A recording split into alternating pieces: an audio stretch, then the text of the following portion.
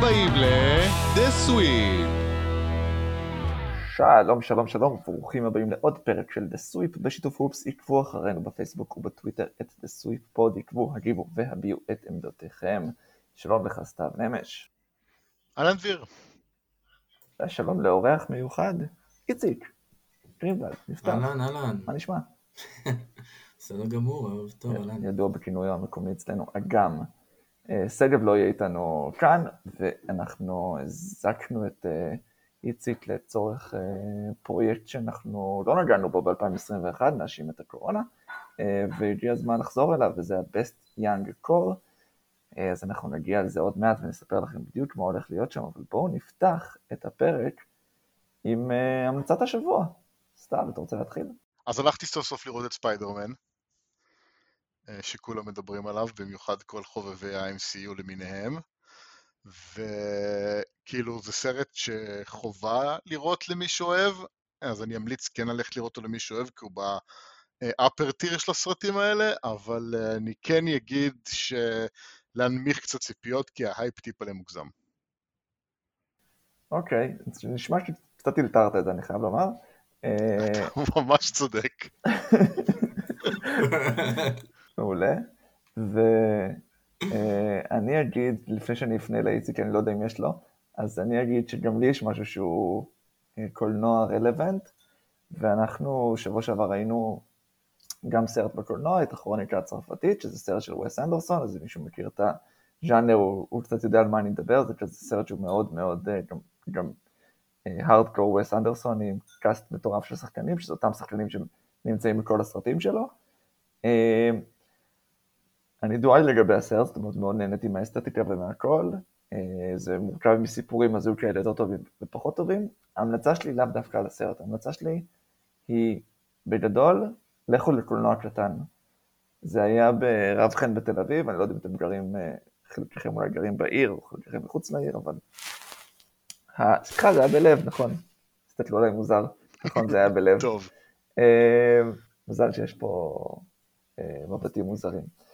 הפואנטה היא כמה שזה כיף, ודיברתי במקרה עם מישהי היום בעבודה, שסיפרה לי על חוויית סינמה סיטי המחפירה שלה מהסוף שבוע, סינמה סיטי ראשון לציון, ואני ממש אוהב את הקטע הזה שעדיין יש בתי קולנוע קטנים שמהרחוב, או מקניון כמו הסנטר, אבל זה עדיין רחוב, לא המתחמים הגדולים האלה עם המון ילדים וצעקות ופופקורנים על הרצפה ומלא בלגן ומלא זה, אז אני מאוד אוהב את בתי קולנוע הקטנים, שמח שהם עדיין קיימים, אני חושב שצריך לתחזק אותם, וקצת עצוב לי כל פעם שאני רואה שם שיש סרט שרק עכשיו יצא לקולנוע ו-16 אנשים איתי באולם, אז תפקדו את בתי הקולנוע הקטנים, בואו נגרום לדברים האלה עדיין להמשיך לקרות. אם רוקי יציג שם, אני אלך לבית קולנוע קטן. עד אז אני לא אדרוך שם. אבל היא צודקת לגבי חוויית סינמה סיטי, זה מחריד, ואני חייב להגיד שהיה לי מאוד מוזר לשבת בקולנוע, והרגשתי אי נוחות. אני לא אחזור בקרוב. תבוא לבית קולנוע קטן, כי יש מעט אנשים. יש אמת בדבריך. התכוונת לרוקי או לרוקי פיצ'ר הור שואו? לא, אני לא כזה פריק. אוקיי. איציק, יש לך המלצה? אני אתוודע שאני שנתיים פלוס לדעתי לא הייתי בקולנוע, פיזית כאילו באולם קולנוע עוד לפני הקורונה, אבל אני מאוד מתחבר למה שאתה אומר, לתמוך בדברים הקטנים, באולמות הקטנים, בתיאטראות הקטנים, ואני ירושלמי ואני התחלתי ללכת עכשיו עם הילד שלי הקטן לתיאטרון הקרון.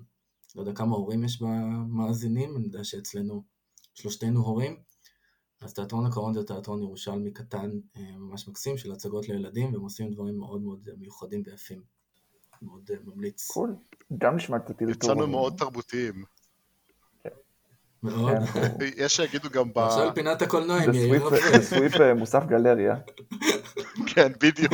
נגיד, חוץ ממני שהרודתי את הרמה, אתם שניכם, כן, אני סינמטקים, ואני כאילו תיאטרון הקרון. כן, ספיידרמן. אנחנו מביאים אותך בשביל הקהל, אבל אז אנחנו בשביל הרייטינג. אנחנו מביאים באיכות שלנו. טוב, בסדר. סתיו, אני רוצה שתנהל את החלק הבא, לפני שנגיע לבסט אנד קור, של מנצחים מפסידים בתקופת הקורונה. או, כמו שאנחנו קוראים לסייגמנט הזה, The Sweep מדברים קורונה, שיוצא שקורה כל שבוע. אז כן, מי המנצחים ומי המפסידים בתקופת הקורונה? אז המנצחים, אחד מנצחת? הג'י-ליג. הם מנצחים, או מנצחת, או מפסידים, מנצח. הם נוראים כרגע. אבל הם הוכיחו את הלגיטימיות שלהם. מי השחקנים שהוכיחו את הלגיטימיות שלהם? לא יודע, יש כל כך הרבה, אבל כל יום יש איזה ענל פורד, או אמיל פורד, או קט סטיבנסון, או לושיוס פירסון. לדעתי, אם התשובה לא יודע, היא כאילו, לא הוכיחו את זה שלהם, אבל בסדר. לא, אבל כל יום נשלפים שחקנים משם, ונותנים דקות NBA, תיאורטית, וכאילו, שוב, אבל זה ההכרח. אולי יבואו שחקנים אחרי זה, יקבלו חוזים ליותר זמן. לא יודע, יש כאילו, לדעתי הג'יליג הרוויח פה, הרוויחי. תראי לי, אם מחזירים את ג'ו ג'ונסון מפרישה של 4 שנים אחרי הפרישה, כדי לא לקחת שחקן מהג'יליג, האם הג'יליג הרוויח או ניצח פה? זו שאלה טובה. והמנצחים השנים זה כל מיני ג'ו ג'ונסונים ואל סטיבנסונים. כוכבי 2013 שעושים קאמבק. מה הם מנצחים פה שמזכירים אותם ל10 ימים? It's a paycheck. אני חושב שזה בדיוק, זה פייצ'ק, זה פיל גוד, זה נחמד להם להיות כזה בקומרודרי של חדר הלבשה של NBA לקצת זמן. מקרים למילואים, קפה שחור, אתה יודע. יודוני ססלי ניצח את הקורונה. אני חושב שגם יוטה ניצחה. נראה לי הקבוצה היחידה שלא ממש סבלה. ודי התבז, כאילו, נסתכל על 10 משחקים האחרונים שלה, 8-2, נכון, הפסידה לספרס, אבל נראית טוב, ובסך הכל כאילו, כל שאר הקבוצות משחקות עם סגלי ג'י-ליג, והיא משחקת עם הסגל המלא, כמה שאפשר לקרוא לזה מנצחת. אוקיי. הייתי אומר שעד לאחרונה ניו אורלינס, אבל הם פשוט כל כך גרועים שזה לא משנה, כי גם הם חגגו את הנדבק הראשון שלהם רק לפני יומיים, אבל הם פח. והמפסידים זה כולנו, לא? הם יכולים לשחק עם סגל ג'י-ליג ועדיין לנצח יותר טוב. כן. המפסידים זה אדם סילבר, קודם כל. וואו. כאילו, אני רוצה להגיד שאתה צודק, אני חושב אבל יש פה איזה משהו קצת דואלי עם זה, כי הוא בכל יום שעובר שהוא עדיין מצליח לגרום לליגה הזאת לשחק, למרות שכולם הרבה לא מבינים מה הוא עושה ולמה זה עדיין ממשיך בצורה הזו, אז זה סוג של ניצחון שלו, זה באופן אישי. אני חושב שהוא טועה, אבל... אם זה המטרה שהציבו בפניו. אם הציבו בפניו לא משנה מה אתה לא עוצר, אז הוא ווינר, כי הנה, הליגה מתקיימת תחת whatever שהיא לא קורה עכשיו. היחסית, אין יותר מדי ביקורות. אני חיפשתי את הרייטינג של משחקי חג המולד, אבל לא פורסמו בזמן שבדקתי עדיין, כדי לראות כאילו מה גודל הפגיעה. אבל אם זה המטרה הוא מנצח, אבל אני חושב היינו אמורים לדבר על זה, אבל כבר נעביר את זה לפה, כי התחלנו.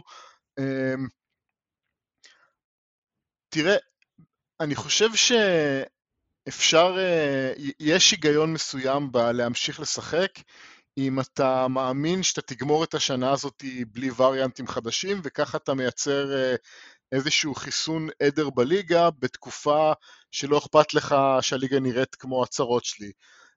עוד חודש ה-NFL מסתיים, וזה הזמן שהליגה לגרוף את הצופים ואת הקהל ואת מקסימום תשומת הלב של אוהדי הספורט, כי אין משהו אחר, גם אין עדיין בייסבול, ואם הוא מצליח להעביר את התקופה הזאת ומגיע לפברואר, מרץ ופלייאוף כמובן עם שחקנים שכרגע יהיה פחות פרוטוקולים כי כולם נדבקו, כי כולם כבר, הרוב היו כבר חולים ויחד עם החיסונים ויחד עם בוסטרים, אז במקודה הזאת יכול להיות שזה ההיגיון בלהמשיך, ופה יכול להיות שהליגה תצא ווינרית אם היא תגיע לשלבים שכולם מסתכלים על ה-NBA כשהם בריאים. אבל אבל אם הוא מגיע למצב, שהוא מגיע לפלייאוף, שקבוצות נפגעו מזה בדירוג, ועכשיו הלייקרס, עזוב עכשיו, לא ניכנס לדיונים בגלל הקורונה רק או לא בגלל הקורונה, הלייקרס עפים סיבוב ראשון, כי הם אפילו בקושי הצליחו להגיע דרך הפליין, במקום שללייקרס יצליחו להתברג יותר גבוה בדירוג, או הקליפרס, או דלס. האם הוא לא מפסיד בטווח ארוך? זה נקודה מצוינת. כאילו, אתה צודק, אם בסופו של דבר יתווצר איזשהו דירוג משובש בגלל הסיפור הזה, אז יש פה בעיה. מצד שני, אם אתה יוצא מנקודת הנחה שרוב הליגה, הגל הזה יעבור עליה, וכמו שזה נראה כרגע, כל יום שעובר עוד קבוצות נכנסות ל5, 6, 7 שחקנים בחוץ, ויש פחות יוטה והרבה יותר אטלנטות, אז אני חושב שעדיף ככה. זה בסוף יתקזז על כולם, סוג של יתקזז על כולם. אני חושב שאנחנו מתחילים להתרגל לכוכביות. זאת אומרת, אנחנו יודעים שהייתה את עונת הבאבל, ויכול להיות שמיימי לא הייתה מגיעה לגמר בעונה שהיא לא באבל, ואנחנו יודעים שיש פציעה באיזה סדרת פלייאוף מכריע כל שנה, אם לא כמה בשנה, ולפעמים זה מה שמכתיר את האלופה, ויש לנו סן אנטוניו שלא עלתה לקחת אליפות ב-99, אם זה לא הייתה עונת שביתה, קריצה, אז אתם יודעים, אנחנו מבינים את זה, זאת אומרת, זה ליגה שיש בה הרבה יכולת, קצת מזל, ולפעמים יותר מזל, אבל אני חושב מה זה אנחנו? אני שונא את זה, אני שונא את הכוכביות האלה, אני הייתי מאוד רוצה לדעת מי הקבוצה הכי טובה וכמה שיותר, אבל אני חושב שהוא מבין שהקהל מתחיל להיות נם לדברים האלה. אתה קצת מרים להנחתה לכל אלה שאומרים שהעונה הרגילה זה בולשיט, ובוא נעביר את זה ונעשה פאסט פורוורד לפלייאוף בעיניי, כאילו. אם אתה אומר גם ככה, כל עונה זה כוכבית. אני חושב שזה הבעיה המרכזית בכל הסיפור הזה, שההתייחסות של הליגה בצורה שמתייחסים אליה, באמת כאילו מתחבר לכל העונה סדירה היא לא רלוונטית. מקווה, כאילו, אני חושב שהמטרה כרגע זה שרידות, מעבר להכל. אני אשאל אתכם, אז מה הוא היה מפסיד בעצם מזה שהוא עושה פאוזה עכשיו לחודש? מה הוא היה משיג בחודש הזה? מה הוא מפסיד בחודש הזה ומה הוא היה מרוויח? כאילו... מה הוא משיג? שיותר תחרותיות. אוקיי, עכשיו שחקנים נדבקו, יש יותר חיסונים, יש יותר, פחות היו נכנסים לפרוטוקולים, אבל המשחקים יותר אטרקטיביים. לא היו מעלות קבוצות סגלי ג'י ליג. לא, אבל אחרי חודש זה שוב היה קורה. למה אתם חושבים שזה היה קורה אחרת? הוא מרוויח, כמו שסתיו אמר, את החיסון עדר הזה. הוא מרוויח את הכסף של יש בתת משחקים למשך חודש. אני חושב שזה שני הדברים שהוא מרוויח. הוא היה יכול להרוויח אם הוא היה עוצר... תראה, אם הוא עוצר ויש לו גל ברגע שהוא חוזר, אז ברור, אני לא יודע מה המומחים הרפואיים מייעצים, אומרים שכאילו הגל הזה הוא בלתי נמנע, או באמת עכשיו צריך לעבור איזה 2-3 של שקט כמו שב-NHL קיבלו, אני לא יודע מה המומחים אומרים. אבל אם בהנחה והוא לוקח 3 שבועות חופש, חודש חופש וחוזר בלי הגל הזה, בנקודה הזאת לדעתי הוא רק מרוויח. כן. טוב, אז בואו נסכים שאנחנו לא יודעים. אתם רוצים לעבור לחלק המרכזי? כי נראה לי שהוא יהיה לנו הרבה על מה לדבר. אז אני אציג טיפה את הסגמנט הזה, כי באמת לא עשינו אותו הרבה זמן. איציק יש קופט בטן, אני כבר אמרתי. אז הסגמנט הזה נקרא בסט יאנג קור, ואנחנו בעצם מנסים לדרג את כל 30 הקבוצות בליגה לפי היאנג קור שלהם, ואתם יודעים, יש כל סגמנט מסורתי כזה שקורה פעם בשנה בדסוויפ, יש לו איזו שיטת דירוג אחרת, הטירים אנחנו מדרגים בנפרד ומתווכחים עליהם, הטופ 24, אנדר 24 מבוצע בשיטת דראפט, גם לזה שזה שיטה ייחודית, שאנחנו מדרגים מראש את 30 הקבוצות לפי היאנג קור שלהם, ועושים שקלול, ואז נעבור עליהם אחד אחד לפי מהאחרונה למקום הראשון, וקצת נדבר על כל קבוצה. כשאנחנו מדברים על יאנג קור, אתם יכולים לראות את זה איך שאתם רואים את זה, כי אם יש לכם הרבה שחקנים שהם חתומים להרבה זמן ובני 25, אז אחלה, כאילו, תתייחסו אליהם בתור חלק מהיאנג קור, ואנחנו נגדיר את זה משחקנים שהם 24 ומטה, וזהו, נראה לי שאפשר עם זה להתחיל. אני רק אגיד בואו נתחיל שנייה מזה, איך היה לכם לדרג? היה קל, היה קשה? היה מעורב, זאת אומרת, אני חושב, סליחה, אם היינו הולכים... הבוטום היה לי קל מאוד. סתם, אין שום סיבה להפריע לי כשהוא מדבר. כן. לגמרי. לא, נראה לי שהיה לו דיליי. לא היה לי, אני סתם גרוע. הבוטום היה לי קל מאוד.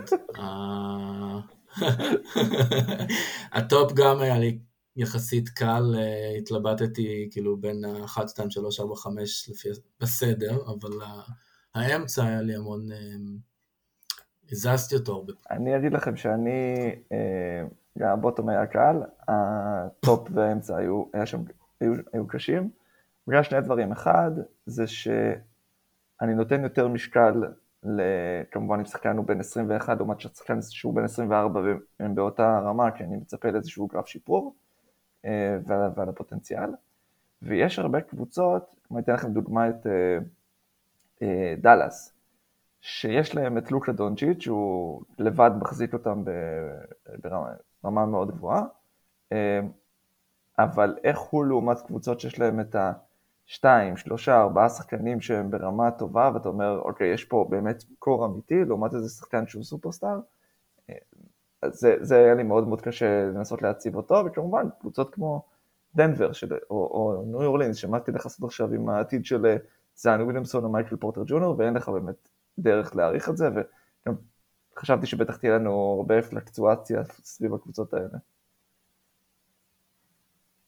כן, אפשר להתחיל? סתם אין מה להגיד, הוא פוחד להיכנס בדברים של מישהו, אז בואו נתחיל. אני לא רציתי להגיד, כי אני רק אגיד דבר אחד, שאם היינו מחליטים לעשות את זה בשיטת טירים, זה היה מאוד קל. once אתה צריך לדרג כל קבוצה מעל אחרת, זה כבר נהיה יותר מעניין, אבל יש פה טירים מאוד מאוד ברורים. נכון, טוב, אז בואו נתחיל. אז הקבוצה האחרונה, שגם אתם, שניכם דירקתם אותה במקום ה-30, אני דירקתי אותה במקום ה-29, היא יוטה, עם ג'רד באטלר, מיה אוני והזוביקה, שקלול של 29.67, אם זה משנה למישהו, אין יותר מדי מה להגיד, נכון? יש מישהו מהשלושה... אין מה לדבר, אני פשוט מת לדעת למה החלטת שהם כאילו לא הכי גרועים. אז אנחנו... זה לא שווה יותר לדיון, אבל זה פשוט כאילו, אתה בכלל... אני לא ראיתי את השחקנים האלה משחקים בכלל, כאילו, אני לא יודע מי אלה בכלל. אוקיי, כן. כן, אני רוצה להגיד על מיה אוני, שאני הסתכלתי עליו קצת לפני שנתיים בדראפט, סקרן אותי פשוט השם שלו, וקראתי עליו, הוא שחקן סופר חכם שלמד באייבי ליג, אבל כנראה בכדורסל הוא פחות טוב. ובאחד המוק דראפטים שהשתתפתי של הכדור הכתום, אז בחרתי אותו בסיבוב השני לספרס, ואני חושב שדרור או מישהו הגיב לי שם שלפחות עם כדורסל הוא לא יעשה לפופוביץ' שיהיה מי לנהל שיחות באימונים. כן. אני שמתי את הבאטס במקום ה-30, והשלישייה שלהם, של כאילו השחקנים שהם מתחת לגיל 25 ו-24 ומטה, זה דיווינצ'נזו שהוא בן 24, ג'ורדן נוארה שהוא בן 23, וממבוקשווילי שבן 22. עכשיו, דיווינצ'נזו אנחנו כבר יודעים מה הוא, והוא בן 24, והוא עוד שנייה יוצא מהרשימה הזאת, ואין פה פוטנציאל למשהו שהוא מרשים מדי, הוא עוד שחקן שיכול למלא שחקן חמישי בסגל של קבוצה, בהרכב של קבוצה אלופה, אבל זה משהו. ממבוקשווילי אני לא תופס ממנו, ואפשר להתווכח על ג'ורדן נוארה, אני מקווה שאיפשהו בין השלישייה הזאת של יוטה, יותר נכון בין ג'רד באטלר והזוביקה, הפוטנציאל שיצא מישהו שהוא טיפה יותר מדיווינצ'נזו, הוא קצת גדול יותר, ועל זה חוט השערה נופל. טוב, אבל אין מה לדבר יותר מדי. אז באקס באמת מקבלים את המקום ה-29, עם שקלול של 28-33, ואמרנו, דיווינצ'נזו, ג'ורדן נוארה וממבוקשווילי, אין פה יותר מדי, יש לך פה בעיקר את מה שאתה יודע כבר מדיווינצ'נזו, ומקווה שהוא יחזור אחרי הפציעה, חזר עכשיו, אבל שהכושר שלו אחרי הפציעה יהיה דומה לכושר שלו לפני הפציעה. מישהו מנוארה או ממבוקשווילי עושה למישהו מכם משהו? אני אתחיל מזה שדיווינצ'נזו, למרות שהוא שנה הבאה לא יהיה בדירוג הזה, הוא יותר טוב מהרבה דברים של אולי שיש במקומות אחרים. לא יודע, כאילו, אני משער שאם נוארה היה עכשיו בניו אורלינס וצריך לקבל דקות 25 דקות היינו רואים שחקן הרבה יותר מעניין ממשהו, יש לו הזדמנות להראות במילווקי, לא, כאילו, קצת מעניין. דרך אגב, הראה את זה בתחילת העונה, כאשר הולידי היה בחוץ ומידלטון היו בחוץ, הייתה ממש תקופה כזאת שמילווקי רצה בהרכב חסר, והוא נראה בסדר על המגרש, הם הפסידו המון, אבל הוא נראה בסדר. זה שכמרתי, רק שמור לקבוצות כמו דטרויט וניו אורלינס ושוט. אז אני אגיד למה אני שמתי באמת את בקס מעל יוטה, ויוטה מבחינתי היו יכולים, כי כמו שאמרת, דיווינצ'נזו, ראינו מה הוא נותן, והוא סולידי, והוא בסדר מינוס. אני לא רואה בשנה או שנתיים הקרובות את השלישייה הזאת של יוטה עושה קפיצה או מקבלת את הדקות כדי לפרוח ולהתפתח, אז בגלל זה מבחינתי הם היו מקום 30. טוב, אפשר לעבור הלאה. אם באמת היינו טירים, אז לדעתי שלושת הקבוצות האלה היו צריכות להיות באותו טיר, כי מתחת לזה אולי יש, טוב, לא יודע, גם לא מתחת לזה, אבל הקבוצה השלישית, או בעצם 28, הם הקליפרס, עם איביצה זובאץ' שהוא כבר בן 24, איזה ארטנשטיין בן 23, ברנדון בוסטון בן 20 וקיון ג'ונסון בן 19. יש עוד כמה שחקנים, אבל תסלחו לי שאני לוקח את המרכזיים, לפעמים אני יכול להרגיש לכם שרירותי, אבל זה מה שיש. מישהו פה מסקרן אתכם? ברנדון בוסטון עם מהלך השבוע מבחינתי? כן, גם מבחינתי. ראיתם את זה? השולייס ריבאונד. כן. אם מישהו לא יודע על מה אני מדבר, אז ברנדון בוסטון במשחק של הקליפרס, קשר שרוכים, קם רק כדי לתפוס את הריבאונד שהגיע אליו במקרה, לתת אותו לשחקן אחר, וחזר לקשור שרוכים. לא יודע איך זה קרה. היילייט השנה, אבל הוא שחקן מעניין. גם קיון ג'ונסון אני חושב אגב מעניין, הוא היה במוק דרפטים השנה, ניברו אותו יותר גבוה ממה שהוא נבחר אם אני לא טועה, ואני חושב אחד מהשוטינג גארדים הוא היה יותר מעניינים, אבל בסוף בינתיים הוא לא עושה שום דבר מעניין בקליפרס, אז זה נטו על פוטנציאל. אפשר להתקדם. אינדיאנה פייסרס במקום ה-27, עם ציון משוקלל של 26.33, כאשר קריס דוארטה בן 27, אושה בריסט בן 24, אושה בריסט בן 23, גוגל ביטאצה בן 22, דוויין וושינגטון בן 21, ואיזיה ג'קסון בן 19. לא היו כמעט הבדלים בדרך, בצורה בה אנחנו דירגנו את אינדיאנה, אז אין יותר מדי פערים בינינו.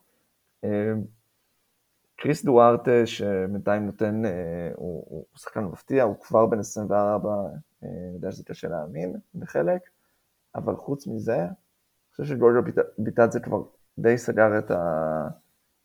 סגרנו את הגולל על ביטאצה, נכון? הוא השחקן המעניין ביותר בחבורה הזאת, אבל אני אומר, בשנה 3 בליגה הוא עדיין לא מקבל את הדקות, אז כבר זה לא ספק אם זה. בעיניי זה אושה בריסט. אבל בסדר, שוב, לא יודע. תראה, הם מתלהבים כולם יחסית מקריס דוארטה, אני חושב שהוא העתיד ואחת הסיבות שהאינדיאנה החליטו ללכת לפירוק. אני חושב שהוא אחלה שחקן, ואני חושב שהם בהחלט יכולים, הוא יכול לקבל תפקיד יותר גדול בקבוצה שם, במיוחד אם יעשו החלפות בשחקני רוטציה, אבל בגלל שהוא בן 24, אז הם נקנסים פה על זה ששנה הבאה הוא לא יהיה בדירוג. כן. לא, בסדר, בגלל זה הם רק 27 ולא יותר גבוה.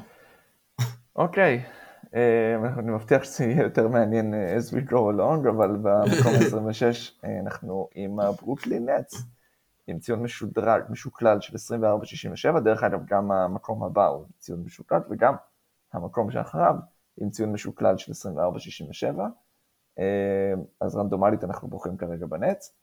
ניק לקסטון בן 22, קסלר אדוארדס בן 22, דיוויד דיוק ג'וניור בן 22 וקם תומאס בן 20.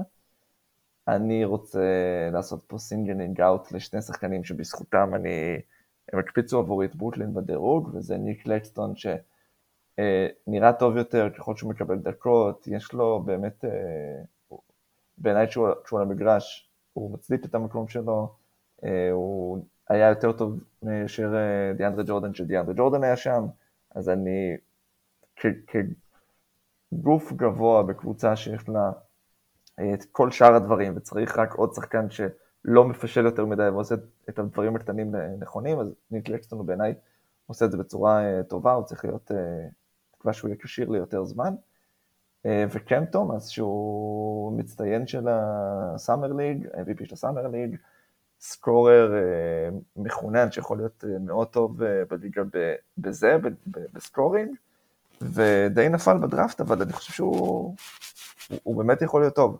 נכון שברוקלין לא צריכים את זה כרגע יותר מדי, אבל ככל שהוא יקבל יותר דקות, אני מאמין שאולי אפילו יכול להשתלב עם הקבוצה הזאת, למרות הגיל הצעיר שלו ולמרות השאיפות של ברוקלין בתור ה-6man, או... טוב, זה גם הרבה תלוי בקיירי ארווינג, אבל בתור שחקן שמשחק בחמישיות שניות ונותן הרבה נקודות ספסל.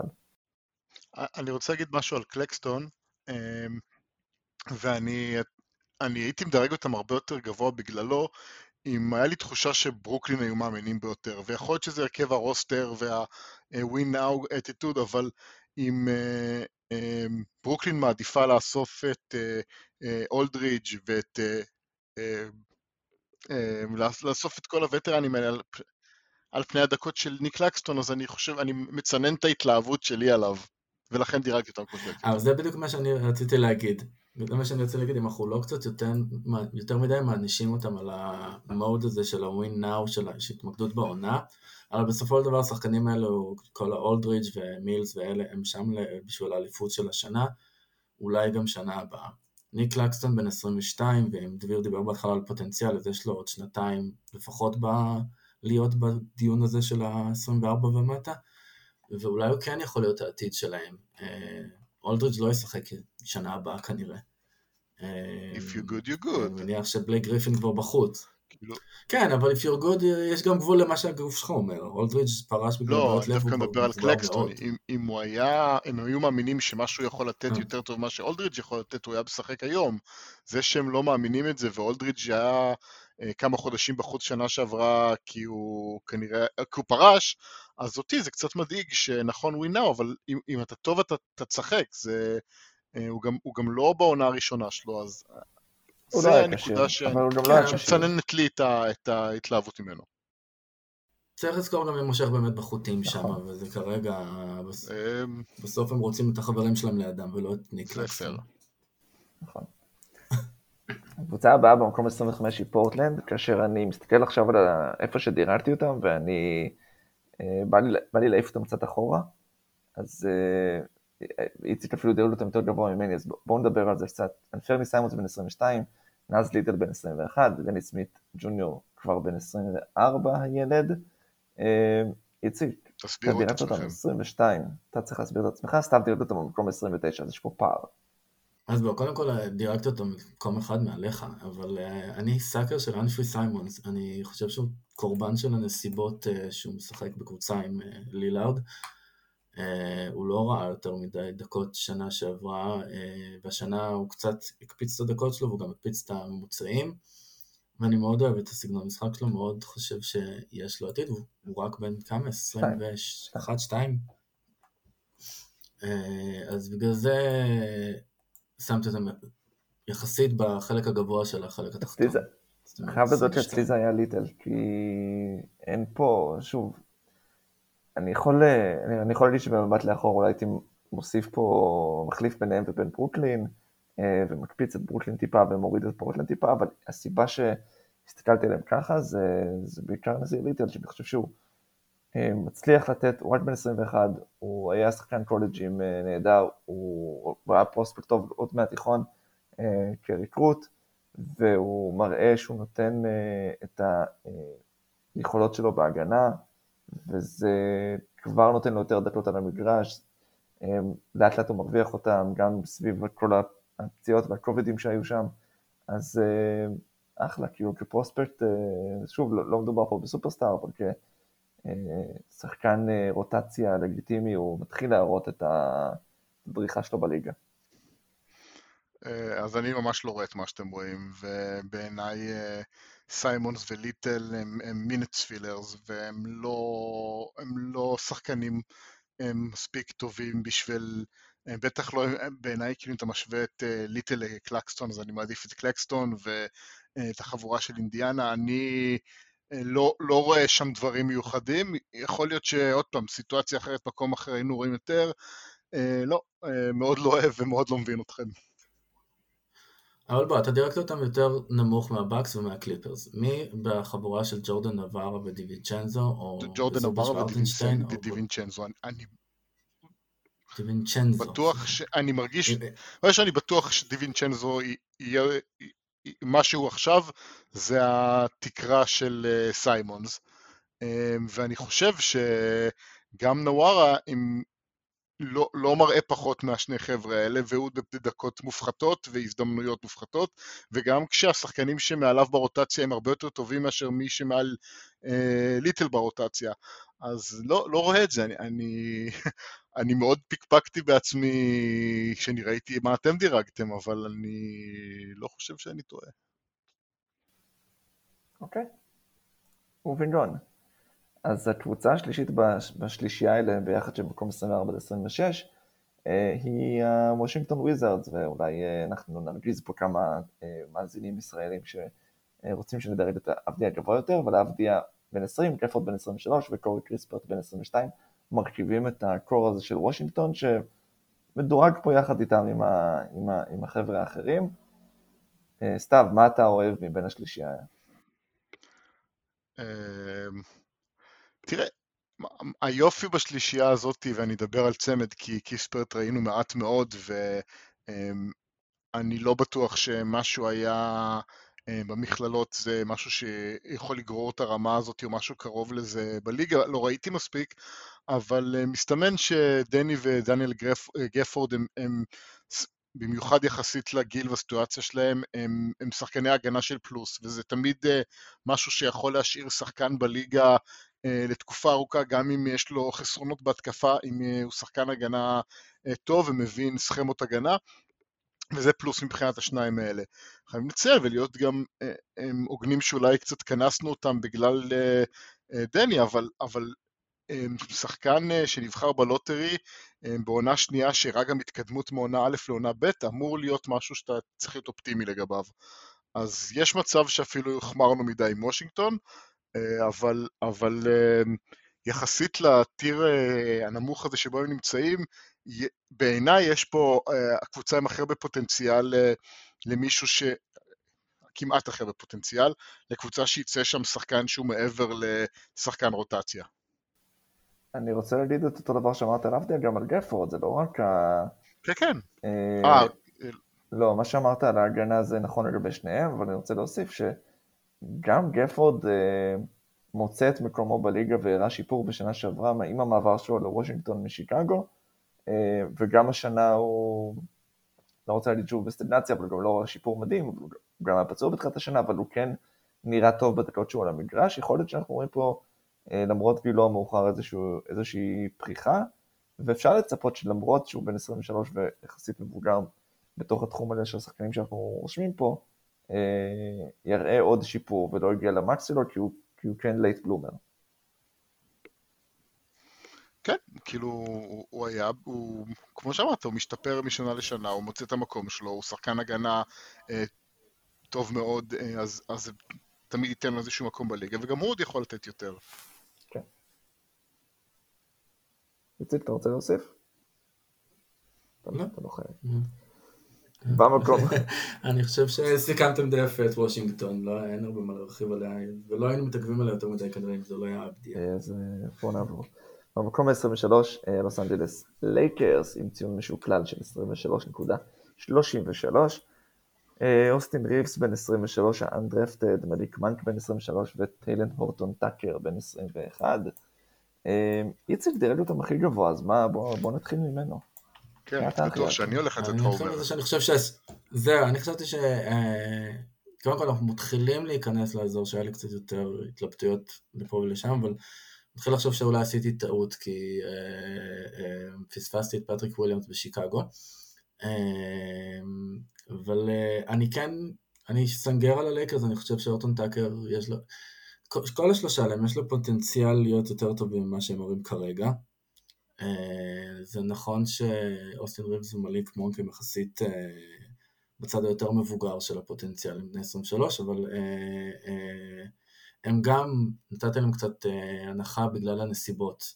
הם נזרקו לאיזושהי סיטואציה שהם לא מראים את היכולת הכי טובה שלהם בה.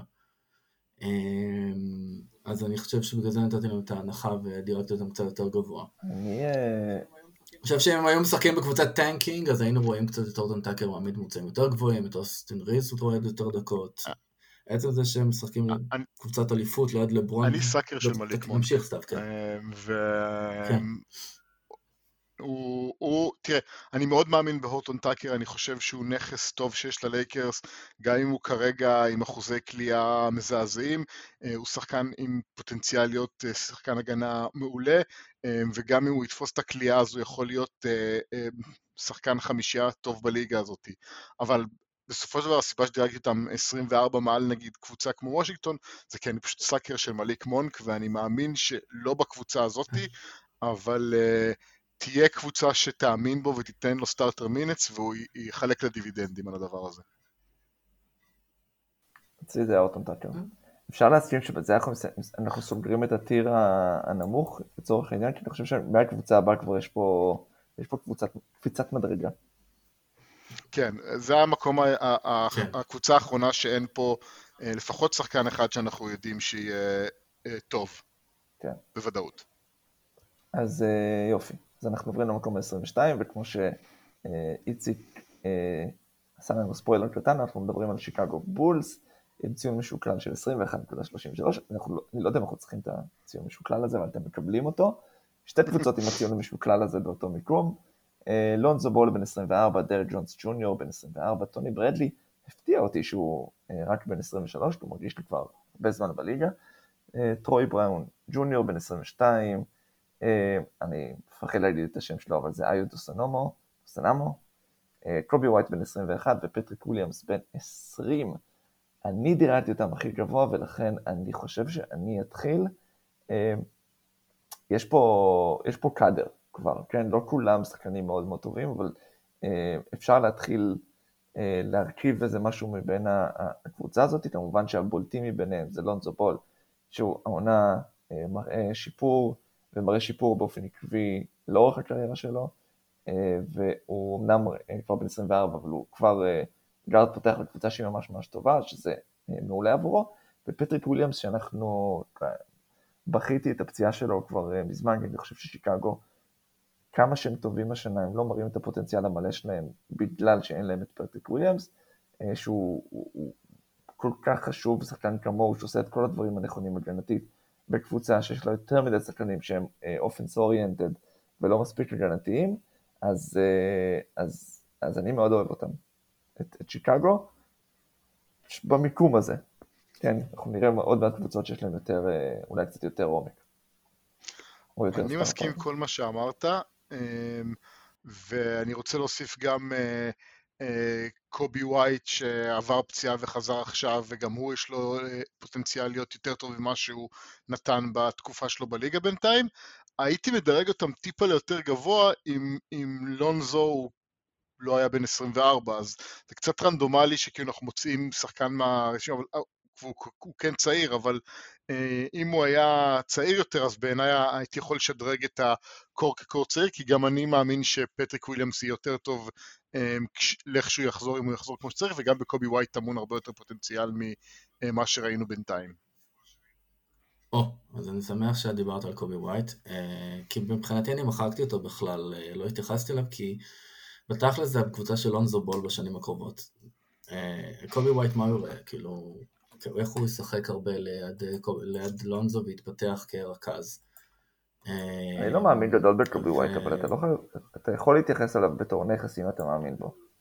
ולהגיד שהוא עדיין חלק מחבילה שאפשר להעביר תמורת משהו אחר, או... אוקיי, זו הסתכלות אחרת. אתה יודע, בסופו של דבר הוא כן... מי שאוהב אותו ומדמיין לו איזשהו מקום בליגה, זה כספארק פלאג מהספסל, והוא עדיין יכול לעשות את זה גם מאחורי לונזו. בדיוק מה שבאתי להגיד, הוא יכול להיות לו וויליאמס. כן. אוקיי, בגלל זה אני הסתכלתי יותר על לונזו כמוביל של החבורה הזאת, של הקאדר הזה, ופטריק וויליאמס פספסתי אותו, כי בראש שלי כבר היה מחוק לעונה הזאת. כוכבית, זאת אומרת, גם בדירוג שלנו יש כוכביות. כן.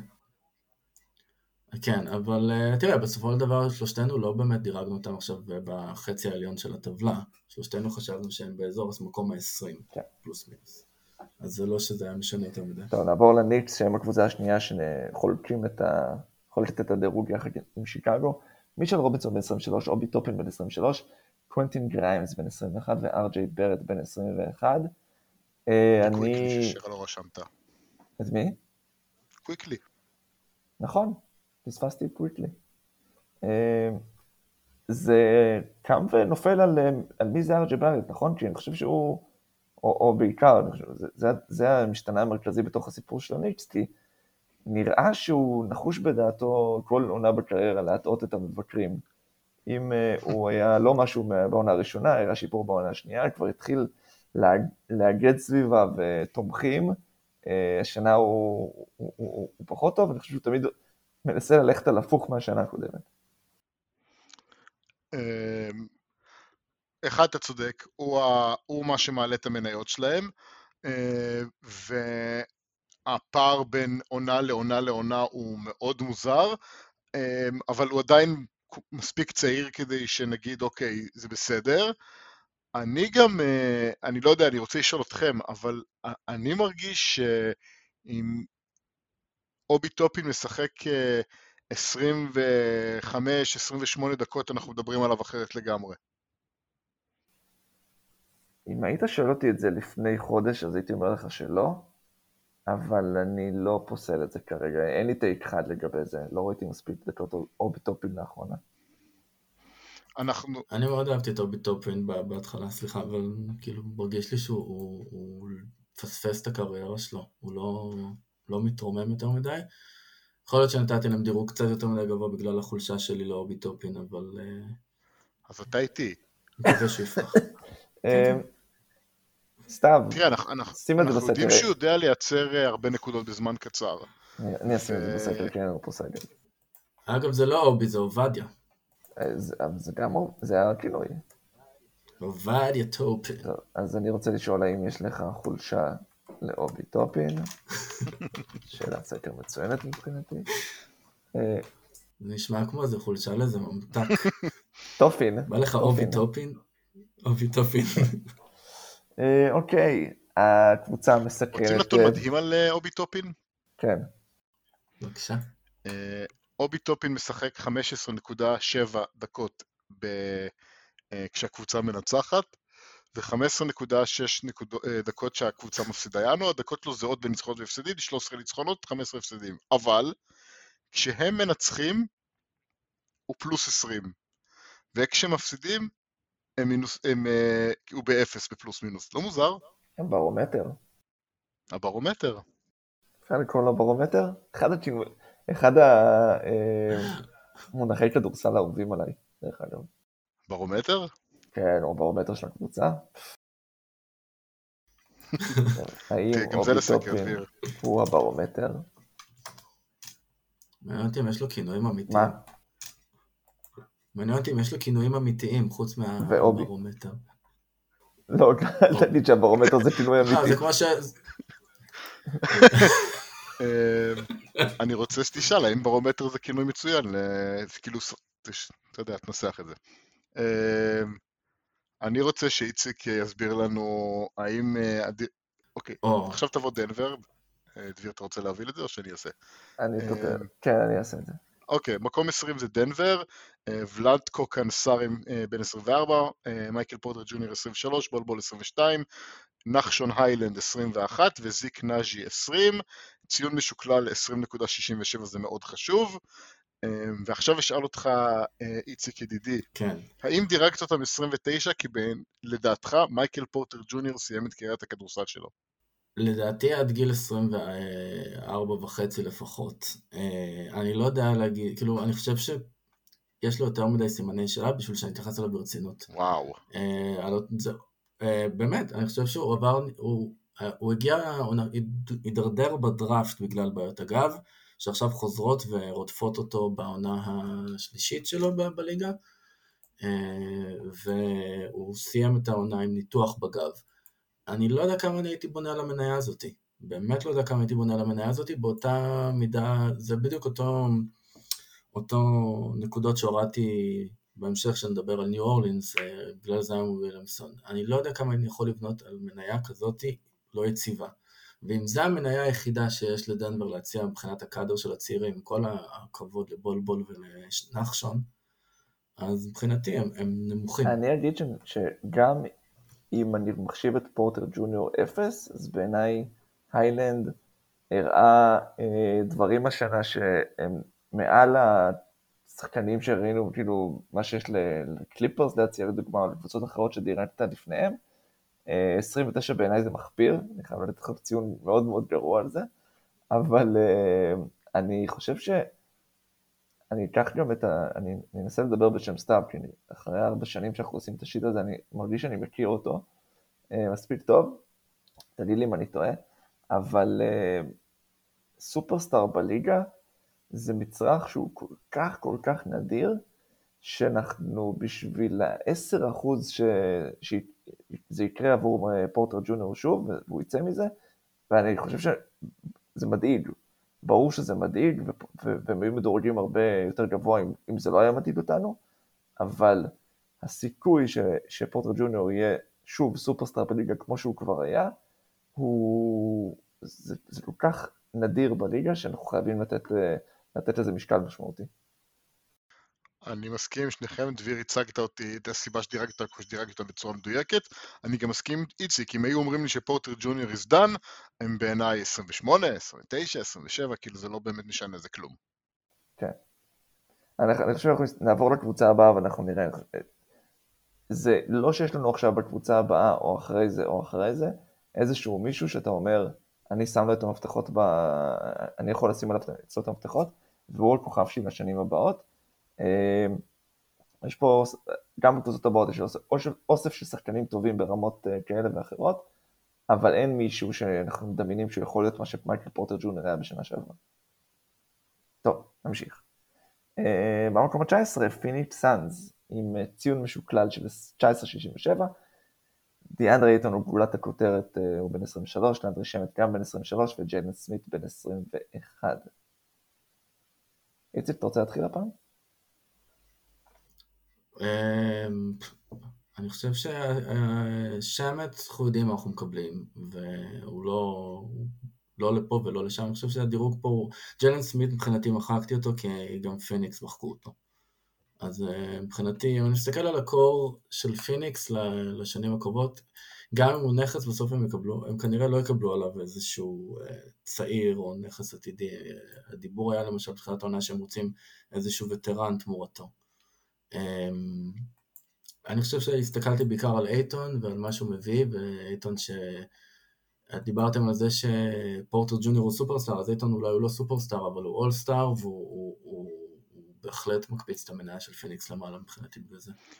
אני חושב שהייתי קצת קשה מדי לאייטון, אבל מסכים איציק, ג'יילן סמית עם הקבוצה שלו מחקה אותו, אני מוחק אותו, לאנדרי שמט אני יודע מה הוא עכשיו, וזה מה שהוא יהיה רוב הקריירה שלו, שוטר מהספסל שעושה קצת האסל ודברים כאלה, ועכשיו זה שאלת אייטון, וכמה אייטון הוא יופי של שחקן חמישייה, או אם הוא סופרסטאר שצריך לקבל יותר מפתחות בפיניקס. אני נוטה לכיוון, הוא שחקן חמישייה מצוין, אבל יכול להיות שהוא טיפ שאני על האחוז שהוא סופרסטאר שבסיטואציה אחרת עתידית בפיניקס יהיה הרבה יותר טוב, אז אולי הייתי קשה מדי.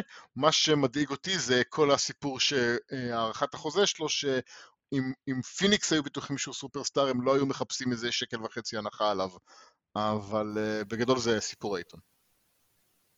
אוקיי, אז נעבור עם זה לפילדלפיה 76ers במקום ה-18, עם ציון משוקלל של 19.33, אם זה עדיין מעניין מישהו והם עוקבים אחרי הציון המשוקלל. אנשים רושמים כל מספר, כל נקודה עשרונית. כן. אני אשם בציון הזה, נראה לי הפעם גם כן. וואו, כן, יש פה עוד פער שאנחנו נצטרך לדבר עליו. כולנו אבל לא ממש סגורים אחד על השני.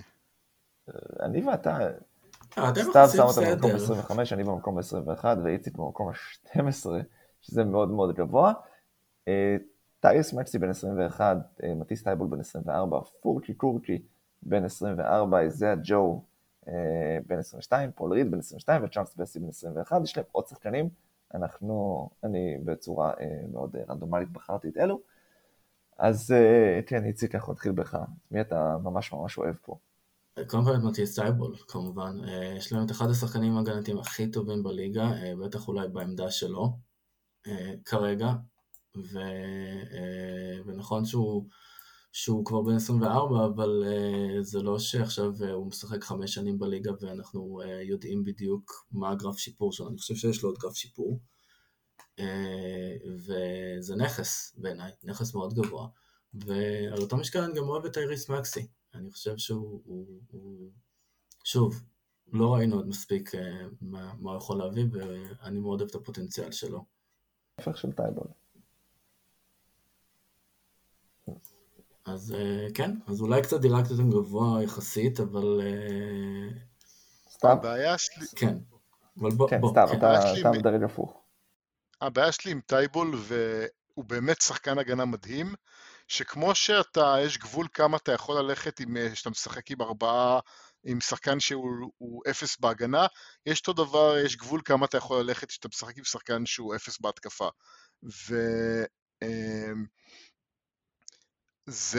וזה בדיוק הבעיה שלי עם טייבול, שאם הוא היה אפילו average ביכולת שלו כשחקן התקפה, הוא היה בורג חשוב הרבה יותר בפילדלפיה, שחקן שפותח בחמישייה באופן קבוע ומשחק סטארטר מינטס, וגם אני הייתי מאמין הרבה יותר בקור הזה של השחקנים האלה, כשיש להם באמת שחקן הגנה כל כך טוב.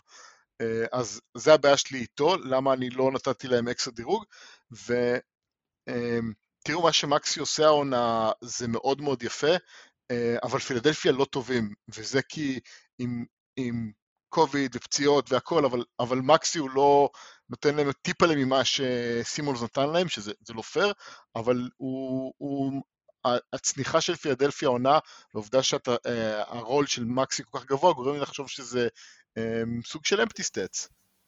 ואמבי לא שיחק המון. השאלה אם הם אשמים על זה שפילדלפיה לא טובים. בסוף, מה זה אשמים? מה זה לא טובים? אתה יודע, יש שחקנים שאנחנו נראה אותם במקומות הרבה יותר טובים, שנותנים גם את הנתונים וגם הקבוצה שלהם טובה. פה זה לא קורה, אז כנראה שטיירס מקסי, הכישרון שלו, הוא עד מקום מסוים שהוא צריך לייצר כדורסל מנצח, וזה לא שם, וזה בסדר, כי... הוא שחקן שנה שנייה, בוא, אל תתן לו... אתה יודע, אני לא אומר שהוא לא יכול להיות יותר טוב, אני אומר שמבחינת שאני מסתכל על הקור הזה, ומנסה למצוא מי הברגים המעניינים פה, מי יכול להפוך להיות לשחקנים ששווים דירוג הרבה יותר גבוה, אז אני לא חושב שיש פה יותר מדי להכניס אותם לחלק, לאמצע הכישרון בליגה מבחינת הטירים הצעירים, ואני לא אוהב, לא קונה. אתה חושב ששניהם, כאילו, אתה נתת להם מבחינתך קבוצות כמו הלייקרס, אני מסתכל על הטבלה, או שיקגו, או אפילו דנבר רק עם פורטר ג'וניור, והם הרבה יותר גבוהות. שנייה, שים דנבר בצד. אני נתת את הורטון טאקר כדוגמה טובה. אני בספק אם הורטון טאקר יהיה שחקן הגנה מעולה כמו טייבול, אבל הוא יכול להיות שחקן הגנה הרבה יותר טוב משהו עכשיו. אני בטוח שאנחנו לא יכולים לסתום לעשות חתימה שטיילן הורטון טאקר לא יהיה שחקן התקפה יותר טוב, ופה אני די בטוח שבגיל 24 ובשנה 3 או 4 שלו בליגה, טייבול כבר לא יהיה, שנה 3 שלו בליגה, הוא כבר לא יהיה שחקן התקפה יותר טוב, ולכן אני מעדיף להחזיק בקבוצה הורטון טאקר מאשר טייבול. ואני דייקתי את הלייקרס מקום אחד למטה, כן? מצאנו את ההומריזם של סתיו.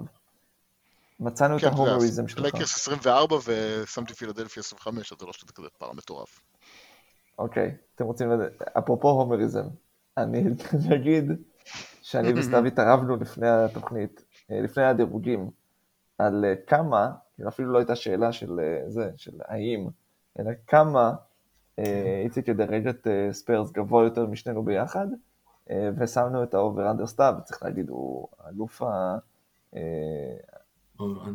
קביעת הליינס, שם את האובר אנדר על 3.5, וזה היה בול, 3.5 מקומות מעל הממוצע ביני ובין סתיו, אז הגענו למקום ה-17 ואלה עם סן אנטוניו ספרס, קלדון ג'ונסון בן 22, דויד וסל בן 21, לוני ווקר בן 23, דרוי אובנס אהובך בן 24, טרי ג'ונס בן 21, וג'ושוע פרימו, שהוא רק בן 19.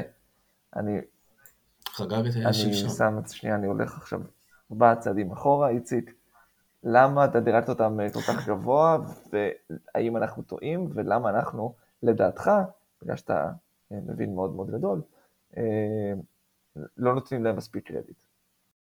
אני חושב שאחת הסיבות שלא נותנים להם מספיק קרדיט זה כי חושבים שהספיירס הם קבוצת טנקינג והם התחילו את העונה מאוד גרוע. אבל עוד סיבה זה ג'וש פרימו, שאני אישית מהמעט שראיתי מאוד מתלהב ממנו, אני חושב שיש לו פוטנציאל יותר גבוה מכל אלו שציינת בספיירס, ויותר מקלטון ג'ונסון ויותר מבסל. הוא נראה, הוא חגג, לא סתם אמרתי שרק שלשום הוא חגג 19, הוא ילד בן 18 בתכלס,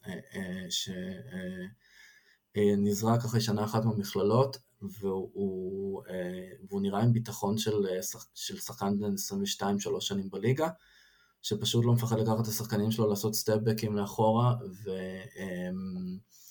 והוא קולע, הוא נראה סקורר יותר טוב מכל מי שיש כרגע בסגל של הספיירס, שאומנם זה לא, אתה יודע, זה לא שיש שם סקוררים גדולים, אבל הוא נראה כפוטנציאל להיות סקורר הרבה יותר גדול ממה שאחרים. אז אולי בגלל ג'וש פרימו אני קצת נתתי להם כמה מקומות יותר גבוה, אבל אני גם חושב שגם קלטון ג'ונסון, אני יותר מאמין בו כנראה מכם. הוא ב-30 משחקים האחרונים קולע ב-55% מהשלוש, אחרי שהוא פתח את העונה עם קצת פחות מ-20%.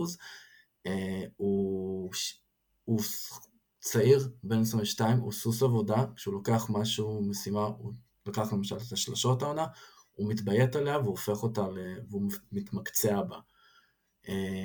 ואני חושב שיש לו עוד גרף שיפור מאוד גבוה, יחסית לקלדון, אז יחסית, מבחינתי, יש להם קור מעניין, מספיק בשביל להיות באמצע, לא בטופ ולא אני אוהב את קלדון, חייב לומר.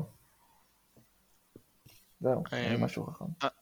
אני חייב להגיד שאני גם אוהב את קלדון, ואני אומר שבסל או משהו מראה העונה זה מעניין, ואני אקנה אותך בתור מישהו שמבין יותר ממני על ג'וש פרימו, על מה שאתה אומר. מה שאותי מדאיג, אם אני מסתכל על השלישייה הזאת, שזה בגדול, לפחות אחד מהם לא יוכל להיות כאילו שחקן חמישייה במובן של המינץ, כאילו, כי זה אותה עמדה, אותו סוג של תפקיד שהם אמורים למלות, קלדון, וסל וג'וש פרימו, שלושתם הם 6'5", שלושתם הם גוף, פרימו אמור להגיע לזה, כרגע הוא עדיין לא שם, אבל עם איזשהו גוף מאוד דומה, ולכן אם הם עושים קניביליזציה אחד לשני, בסוף הספיירס לא יחזיקו את כל השלישייה הזאת, כמשהו שאמור להיות going forward בחמישייה, וזה מוזר לי, אז פה מגיעה הבעיה שלי. אגב, אני חושב שקלדון הוא מצוין, אבל יחסית כאילו למיקום, אבל ה-redundancy הזה מדאיג אותי. אני מסכים איתך, אני חושב שיש להם עודף בקו האחורי, שיצטרכו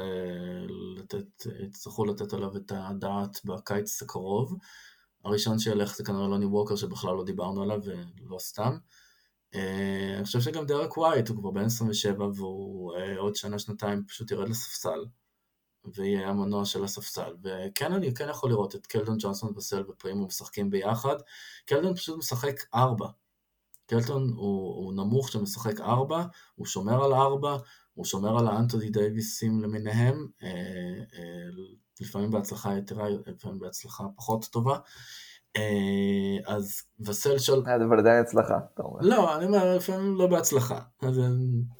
אז קלדון ובסל וג'וש, קלדון צורך העניין שמר במשחק מול הניקס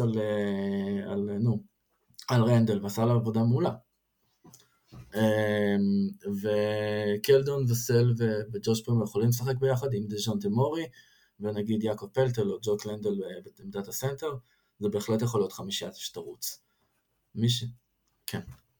לא, סתם רוצה לעצור אותך, אבל אני לא יודע אם זה בגלל שאין לו משהו להגיד, או פשוט שהוא... לא, הסתכלתי על קלדון והיה משהו שם מוזר לי, אבל זה לא מספיק מעניין חוץ מהתהייה שלי, וגם לאיציק לא תהיה תשובה, אז אני פשוט לא מבין למה אני הפרעתי לו. מה, למה הוא כזה גדול? לא, איך הוא ירד כמעט 80% בעונת הרוגי שלו, ל-69% עונה מהעונשין. זה פשוט מוזר. במיוחד בספיירס. זו שאלה מאוד טובה, כל הספיירס קולים העונה מאוד גרוע, התחילו את העונה לפחות מאוד גרוע מהעונשין, אני חושב שגם דז'ונטה מארי ירד, כולם ירדו, ולדעתי פשוט פופ לא מעניש אותה מספיק. טוב, לפני שזה יהפוך לבסט ינקור פלוס דיפ דייב על הספיירס, כן. בואו נעבור הלאה. כן. במקום ה-16 הם הגולדן סטייט ווריורס עם ג'ורדן פול בן 22, קומינגה בן 19 ומוזס מודי בן 19 גם. כרגיל, אני לא יודע איך זה קורה, אבל תמיד איכשהו איציק מדרג הכי גבוה. יש לך מספר מוגבל של מספרים שאתה יכול לתת, אז אני לא יודע איך זה תמיד קורה. רגע, תכף נגיע לשדרגתי נמוך. תכף. אנחנו באזור הזה שאתה מדרג את כולם גבוה. אז קומינגה ומוזס מודי לא יצא לנו יותר מדי לראות אותם השנה, אנחנו רואים את ג'ורדן פול מצליח לתפוס את המקום שלו בהרכב של גולדן סטייט בהצלחה. אני יודע שהחיים לצד סטף קרי הם מאוד מאוד קלים, אבל עדיין הקבוצה הזאת בסופו של דבר מובילה את הליגה, וג'ורדן פול הוא חלק נכבד מזה, אז בעיניי זה אחד מהדברים החשובים, וקומינגה יכול להיות ממש אחלה. אני לא יודע לגבי מוזס מודי, הג'ורי לא אין לגביו עדיין, אבל קומינגה הראה ניצוצות, נכון? נגיד. מסקרן. לא יודע, שכחת פה שם שהוא הרבה יותר מעניין מקומינגה ומודי לדעתי, וזה ג'יימס וייסמן. הלכתי פה לפי מינטס פלייד, נכון. והוא השם שבעיניי יותר מעניין, כי היה לו פתיחת עונה בעונת הרוקי שלו די טובה, אחרי זה היה איזושהי דרדרות, ואז הוא נפצע וסיים את העונה. אני חושב, אני רוצה להאמין שגולדן סטייט לא ויתרו עליו, וכן ינסו תוך כדי ריצת האליפות שלהם להכניס אותו לעניינים, לפחות בעונה הסדירה. והוא בעיניי פרוספקט מאוד, יותר מעניין מקומינגה ומודי, שגם ראיתי ממנו יותר. אז זה מה שמעניין אותי אצלהם, יותר מזה, לא יודע. פול כאילו אחלה, אני שואל את עצמי מה יקרה כשקלי יחזור, מה יהיה הפוזיציה שלו בקבוצה, אבל הוא שחקן נחמד. אז אני אסביר למה אני נתתי להם קצת יותר גבוה. אני חושב שקומינגה ומוזס מודי זה נטו על הפוטנציאל שלהם, והם הם הראו במכללות פוטנציאל הרבה יותר גבוה. הם נכנסו למערכת שהיא מאוד דומה לספיירס במובן הזה שהיא מפתחת צעירים לאט, מפתחת צעירים דרך הג'יליג לפעמים, והיא מפתחת, לא נותנת לרוקיס, גם אם נבחרו מקום 14 לצורך העניין לפתוח, בטח שיש וטרנים מספיק טובים במקומם. אז בקטע הזה קומינגה ומוזס מודי יש להם פוטנציאל שאנחנו נראה רק עוד שנה, שנתיים, מה באמת יכול להיות גרף השיפור שלהם.